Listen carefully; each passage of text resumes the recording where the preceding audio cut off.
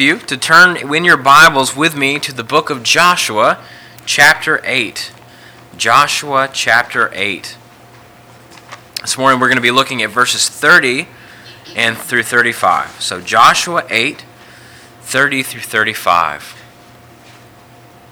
Well, in the aftermath of everything that's been going on in 2020, this Thanksgiving has the chance to become one of the most memorable in our lives. This year has it's been hard in a lot of ways, a lot of different ways for all of us.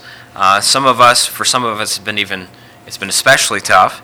And yet, isn't that what makes it so important for us to take a step back, to think about all the blessings that we have received? For all the hard things that we have been through, we've all received much to be thankful for. Maybe we have an opportunity to celebrate the things that really matter this year with a sense of clarity that we've never had before. Our passage this morning is set as the crown jewel of Joshua chapter 8. It is the cherry on top, the gleaming star at the top of the tree that announces hope to the world, and it beckons us all to come and to rejoice in thankfulness to the King. This is a defining moment in the history of God's people, announcing victory and the fulfillment of certain promises that God had made, and it pronounces joy, and as the people rejoice in celebrating the relationship that they have with Him as they go forward into the rest of the book. Now, we have a lot to learn from in this passage, both for why we ought to give thanks to God and how we ought to give thanks to Him. So let's begin this morning by reading our passage. I'll be reading Joshua chapter 8, verses 30 through 35. If you would, please stand for the reading of God's Word.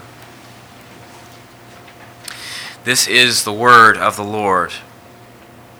At that time, Joshua built an altar to the Lord, the God of Israel, on Mount Ebal, just as Moses, the servant of the Lord, had commanded the people of Israel, as it is written in the book of the law of Moses, an altar of uncut stones upon which no man has wielded an iron tool.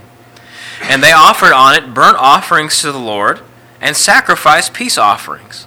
And there, in the presence of the people of Israel, he wrote on the stones a copy of the law of Moses which he had written.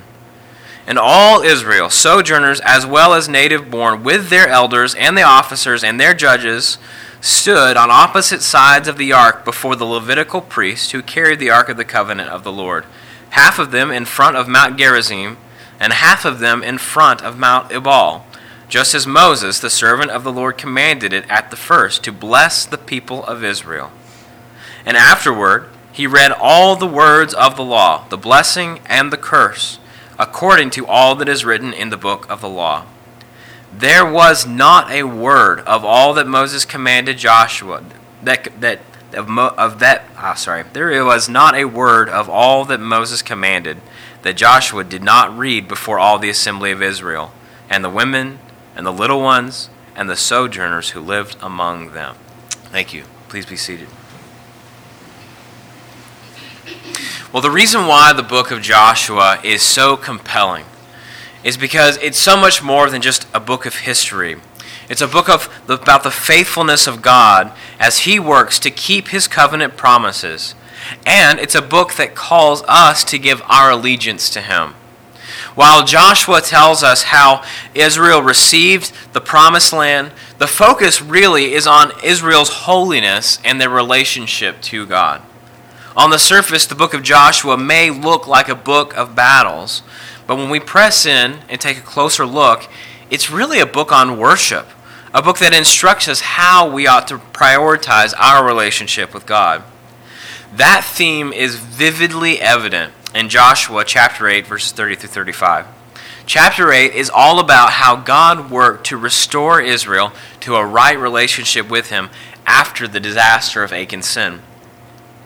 And our passage this morning is like the final capstone being placed on this monument of God's work of redemption and restoration. Last week we saw how God worked to restore His people, how He protected them, how He comforted them. And this week, what we're going to be doing is looking at the response that Joshua and the people had to God's restoration work. Israel's right response to God, we see, was to worship him. It was to give thanks. And as we think about how God has worked to establish his covenant of grace towards us, with us in Christ, this passage becomes immensely instructive for you and for me because it teaches us to worship with thankfulness. So the main idea of this passage is simply this: give thanks to the Lord, for he is our King. Give thanks to the Lord, for he is our King. This morning I want to bring your attention to 3 reasons we ought to give thanks to God, our King. First, we see that we are to give him thanks for his word. We're to give him thanks for his word. Second, we see that we are to give him thanks for his blessings. We're to give him thanks for his blessings. And finally, we see that we are to give thanks for the way that our King has made himself one with us. We're to give thanks for the way the King has made himself one with us. Well, sometimes you need a timeout, a break from the action, so that you can step back, collect your thoughts, and recenter yourself on what really matters before pressing in to the chaos of every day. Joshua 8, verses 30 through 35 is a bit like that. It's a break from the action so that the people could refocus on their relationship with God before plunging back into the battle to take the land of Canaan.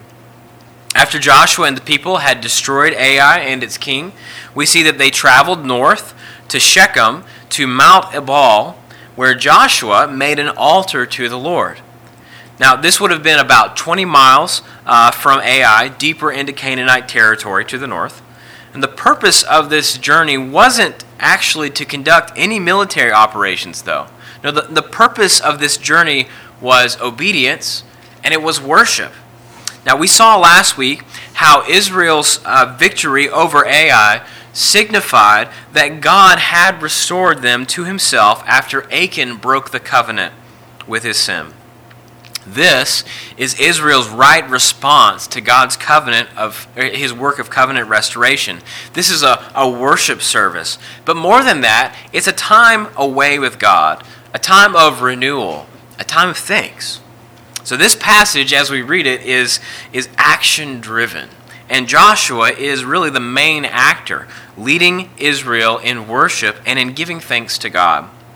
See, he does 5 things here. In verse 30, Joshua built an altar to God, which we see followed the pattern that was laid down in the law of Moses. In verse 31, Joshua and the people offer sacrifices to God on the altar that Joshua built. In verse 32, we're told that Joshua wrote copies of the law on the stones.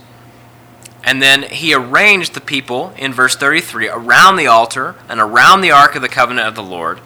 And finally, in verse 34, we see that he read aloud the words of the law with its blessing and its curse to the people.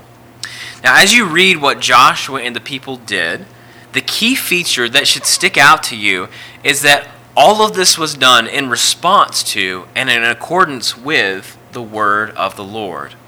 When we look at this passage, we see that it is shot through with this big theme of God's word. And you may have noticed that Moses is mentioned here for the first time in a long time. Moses hasn't been we haven't talked about Moses or seen him referred to since the middle of chapter 4. And suddenly his name appears 5 times in as many verses, in 5 verses. Now that's intentional. Our author is doing two things by bringing Moses up. First, he's hammering home how Joshua and the people were being careful to do everything they had been commanded by the Lord through Moses. This worship service wasn't held at random. It's not as if someone got the sudden burden, we need to go have a worship service. No, this is intentionally timed and it's in an intentional place. It was something that Joshua and the people had been instructed to do by Moses before they ever even entered the land. In Deuteronomy chapter 27, we read that Moses told the people that when they crossed over the Jordan, when they entered the promised land, they were to set up large stones and plaster them with plaster. He says, "You shall write on them all the words of this law when you cross over to enter the land that the Lord your God is giving you, a land flowing with milk and honey, as the Lord, the God of your fathers, has promised you. And when you have crossed over the Jordan, you shall set up these stones, concerning which I commanded you today, on Mount Ebal, and you shall plaster them with plaster. And there you shall build an altar to the Lord your God, an altar of stones. You shall wield no iron tool on them. You shall build an altar to the Lord your God of uncut stones. And you shall offer burnt offerings on it to the Lord your God, and you shall sacrifice peace offerings, and shall eat there. And you shall rejoice before the Lord your God. And you shall write on these stones all the words of this law very plainly."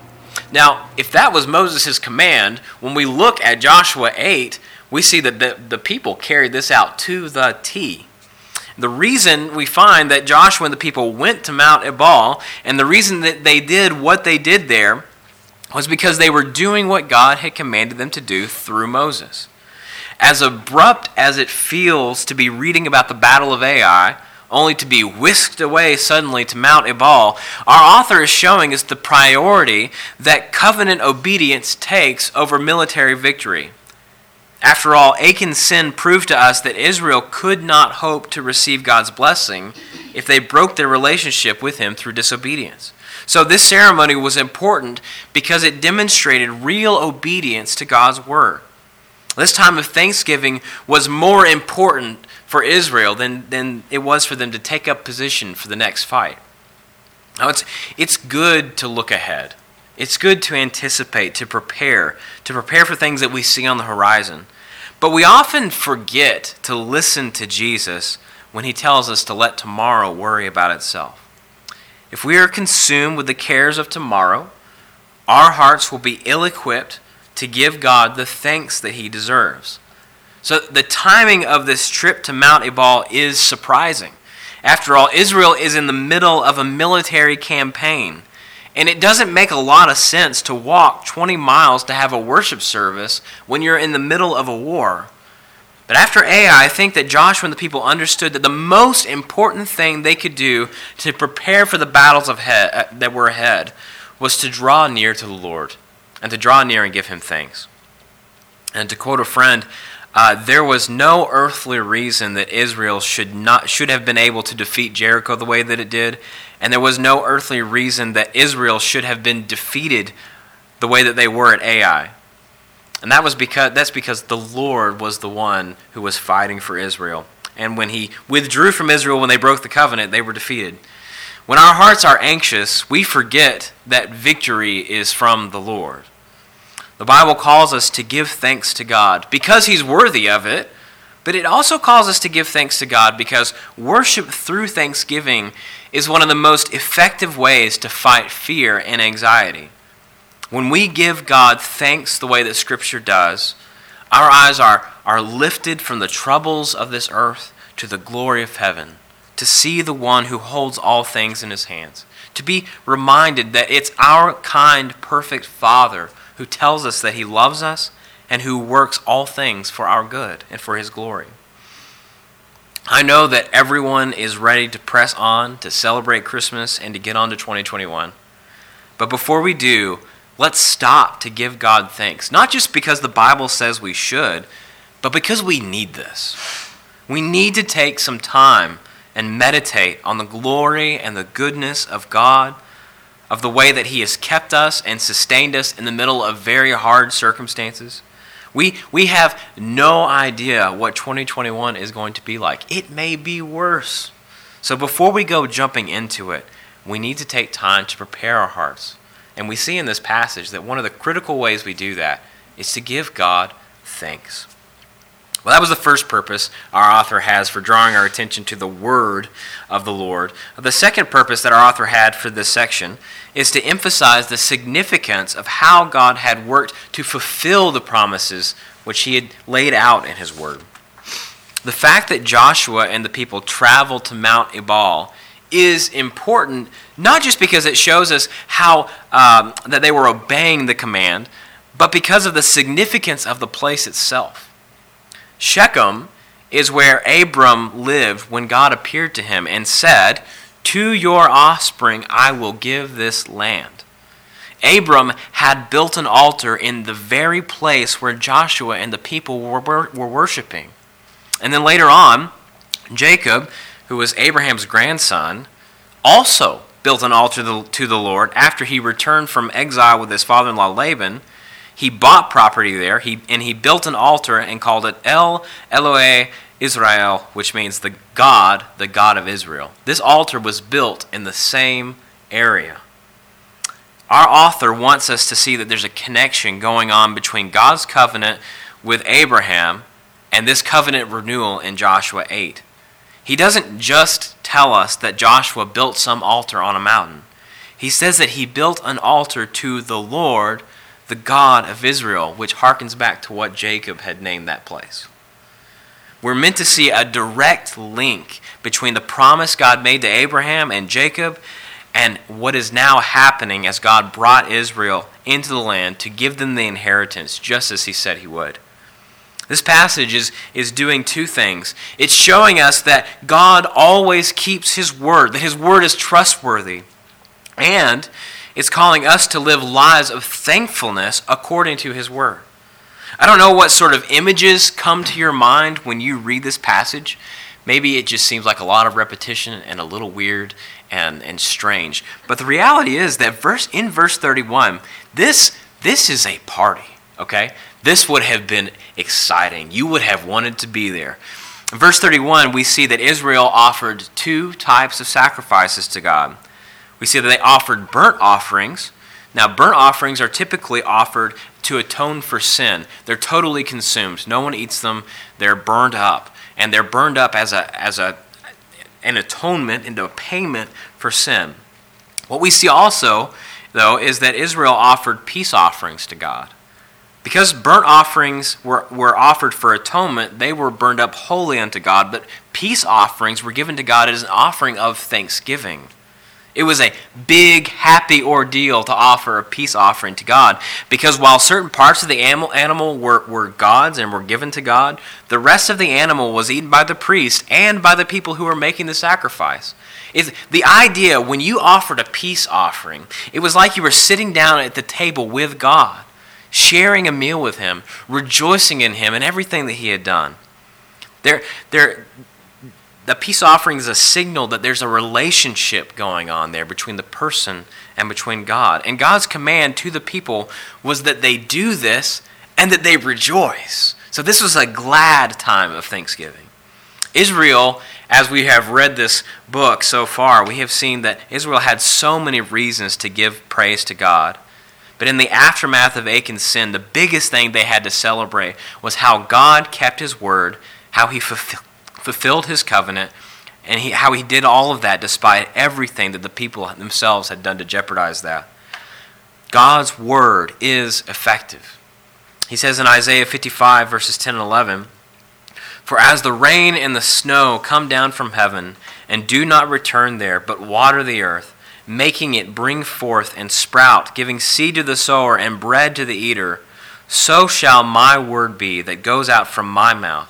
It shall not return to me empty, but it shall accomplish that which I purpose, and shall succeed in the thing for which I sent it." And then he says this. He says, "You shall go out in joy and be led forth in peace. The mountains and the hills before you shall break forth into singing, and all the trees of the field shall clap their hands." The word of the Lord makes the joy of his people full, because it always accomplishes what he sends it to do. There's an agency to the word of the Lord, an agency that gives us a reason to be thankful, not just because we rejoice in what he's done in the past, but because of what he assures us that he's doing in the future. So we should give God thanks for his word. We also see that we're to give him thanks for his blessing. In verses 33 through 34, we're told that Joshua arranged all the people together, sojourner as well as native born, with their elders, officers, and judges, with the Ark of the Covenant in their center. Half of the people stood in front of Mount Gerizim, and the other stood in front of Mount Ebal. And then the second part of verse 33 says that this was done according to the command of Moses, the servant of the Lord, and that it was done for a very specific purpose, the purpose of blessing the people. There's a relationship then between the word of the Lord and the blessing of his people. It's a relationship that we see expressed in Psalm 19, verse 7, which says, "The law of the Lord is perfect, reviving the soul. The testimony of the Lord is sure, making wise the simple.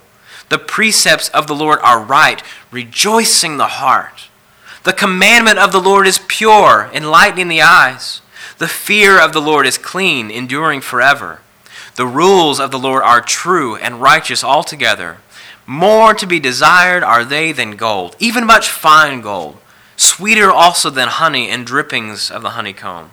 Moreover, by them your servant is warned. In keeping them, there is great reward." God intends his law to be a blessing for his people. The law of the Lord is not your enemy. Our sin is our enemy. As the expression of God's righteous standard, the law shows us what it is to walk righteously before God. It shows us how far we fall from that righteous standard.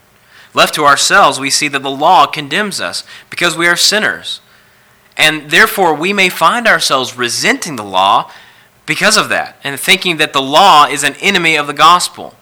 But what we find in Joshua 8 is that the law of the Lord is intended to be a blessing to God's people.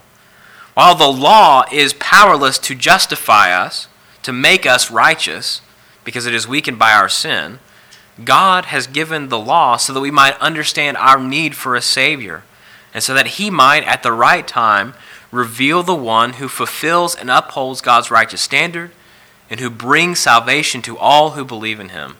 That man is Jesus Christ. The law is like a steward, and it has a role to play. It shows us how we're supposed to live. It sets up boundaries. In the service of the Holy Spirit, the law convicts us and prepares us to receive the King. And though our hope is never in works of the law, we have a hope because we have a King who kept the law for us, who died for sinners, who has secured the blessings of God for his people, having been raised from the dead. So the law had an important role to play in the life of God's people. So important, we see in verse 34 that our author says that Joshua read all of the words of the law, the blessing and the curse. And then in verse 35, he says that he read it to all of the people. Now, if you've ever read the Old Testament, if you ever read the law of Moses especially, you'll know that it's pretty lengthy, and I just can't imagine Titus standing there listening to that.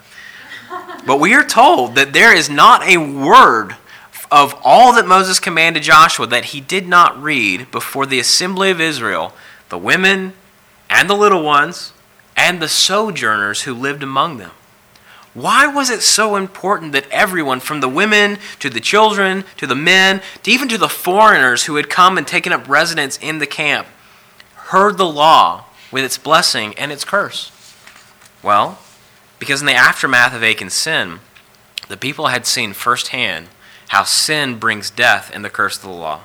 Before Israel was ready to press on to receive the rest of God's promise, they needed to be refreshed with a knowledge of God's righteousness, and they needed to be committed to obeying him. They needed to be reminded of the blessing of obedience and the curse of disobedience.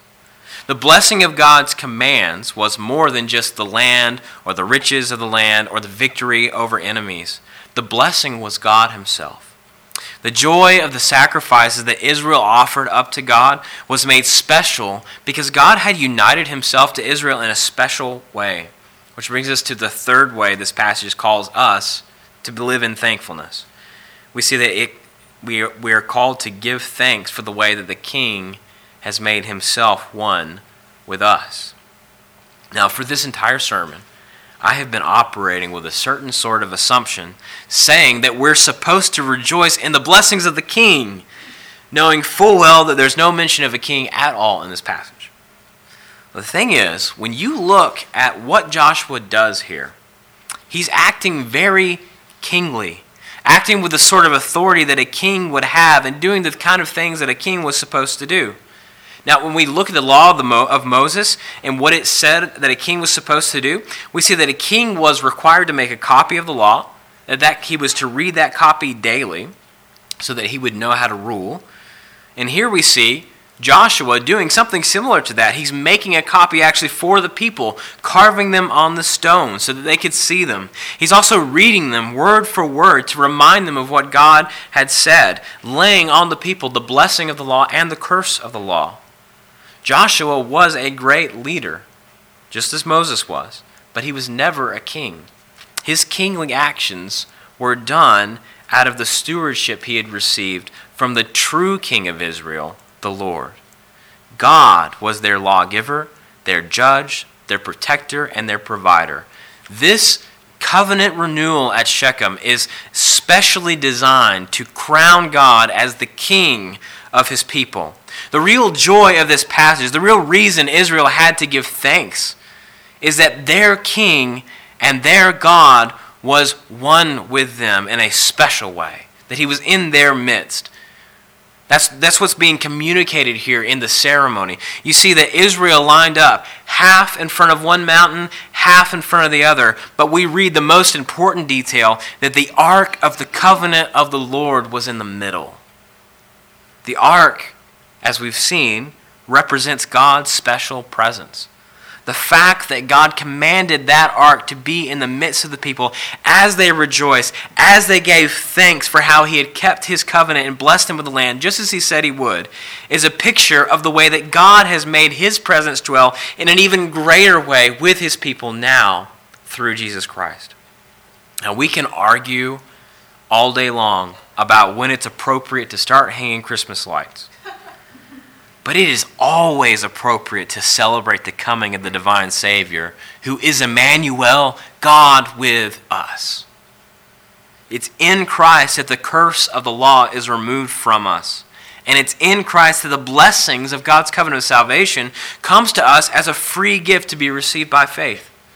Israel had every reason to rejoice in the word of God as it was spoken to them as they stood on the slopes of Mount Ebal, remembering the word that God had spoken to Abram, knowing that they stood in the very place where Abram received that blessing.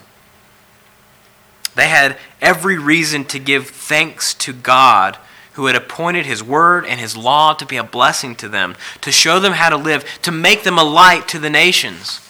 But they had a reason to rejoice even more because God was with them in their midst to guard them, to guide them, to bless them, and to make them a blessing to the whole world. The blessing of the word of the Lord and the law of the Lord comes prepared, and it comes preparing the way of the coming Redeemer, who would establish a new covenant of righteousness with the enduring worth of his own blood, who would seal the blessing of his people, the blessing of eternal life with him, with his own resurrection from the dead on the third day. Paul writes in Galatians 3, verse 23, he says, "Now before faith came, we were held captive under the law, imprisoned until the coming faith should be revealed. So then the law was our guardian until Christ came, in order that we might be justified by faith. But now that faith has come, we are no longer under a guardian. For in Christ Jesus you are all sons of God through faith. For as many of you as were baptized into Christ have put on Christ. There is neither Jew nor Greek. There is neither slave nor free. There is no male and female. For you are all one in Christ Jesus.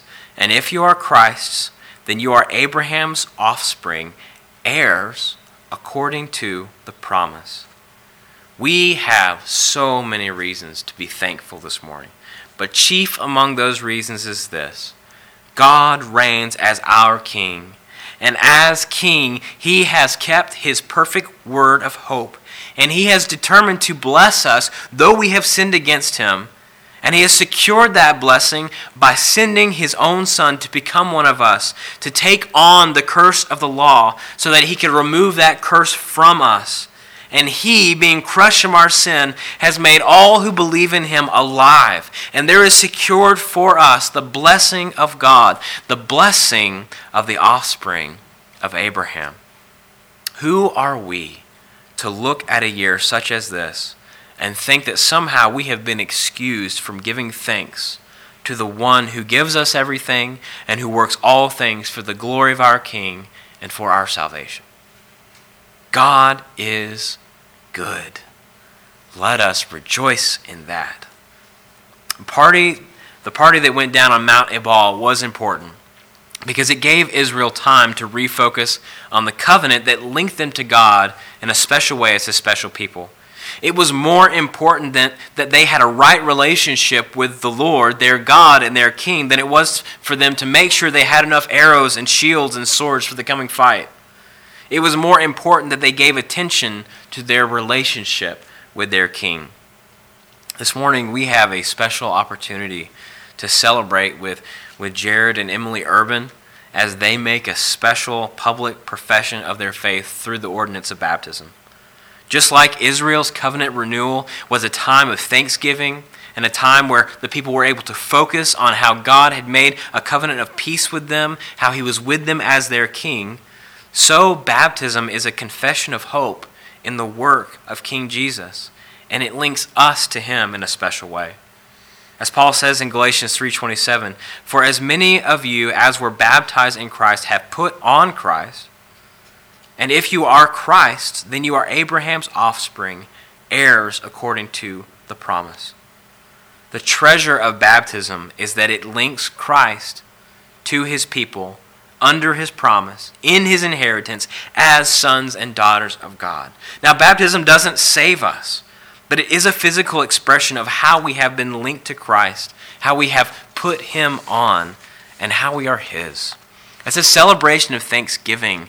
And so as we rejoice as one body with Jared and Emily this morning, let us do so in line with the celebration of Joshua 8:30-35, relishing the way that God has kept his word, rejoicing the way he has secured our blessing, and giving thanks for the way he has made us one with him, our King, through Jesus Christ.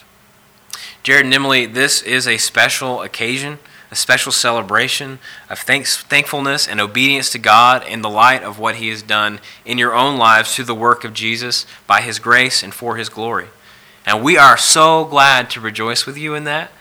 And we want you to remember in the days ahead that you have been bought with a price, that you are not your own, and that the promises of God's blessings have been given to you as a gift of God's love, which you then are called to share with the world. We have so many reasons to give thanks to God our King. I know that this Thanksgiving holiday may look a little different for some of you, and that's okay.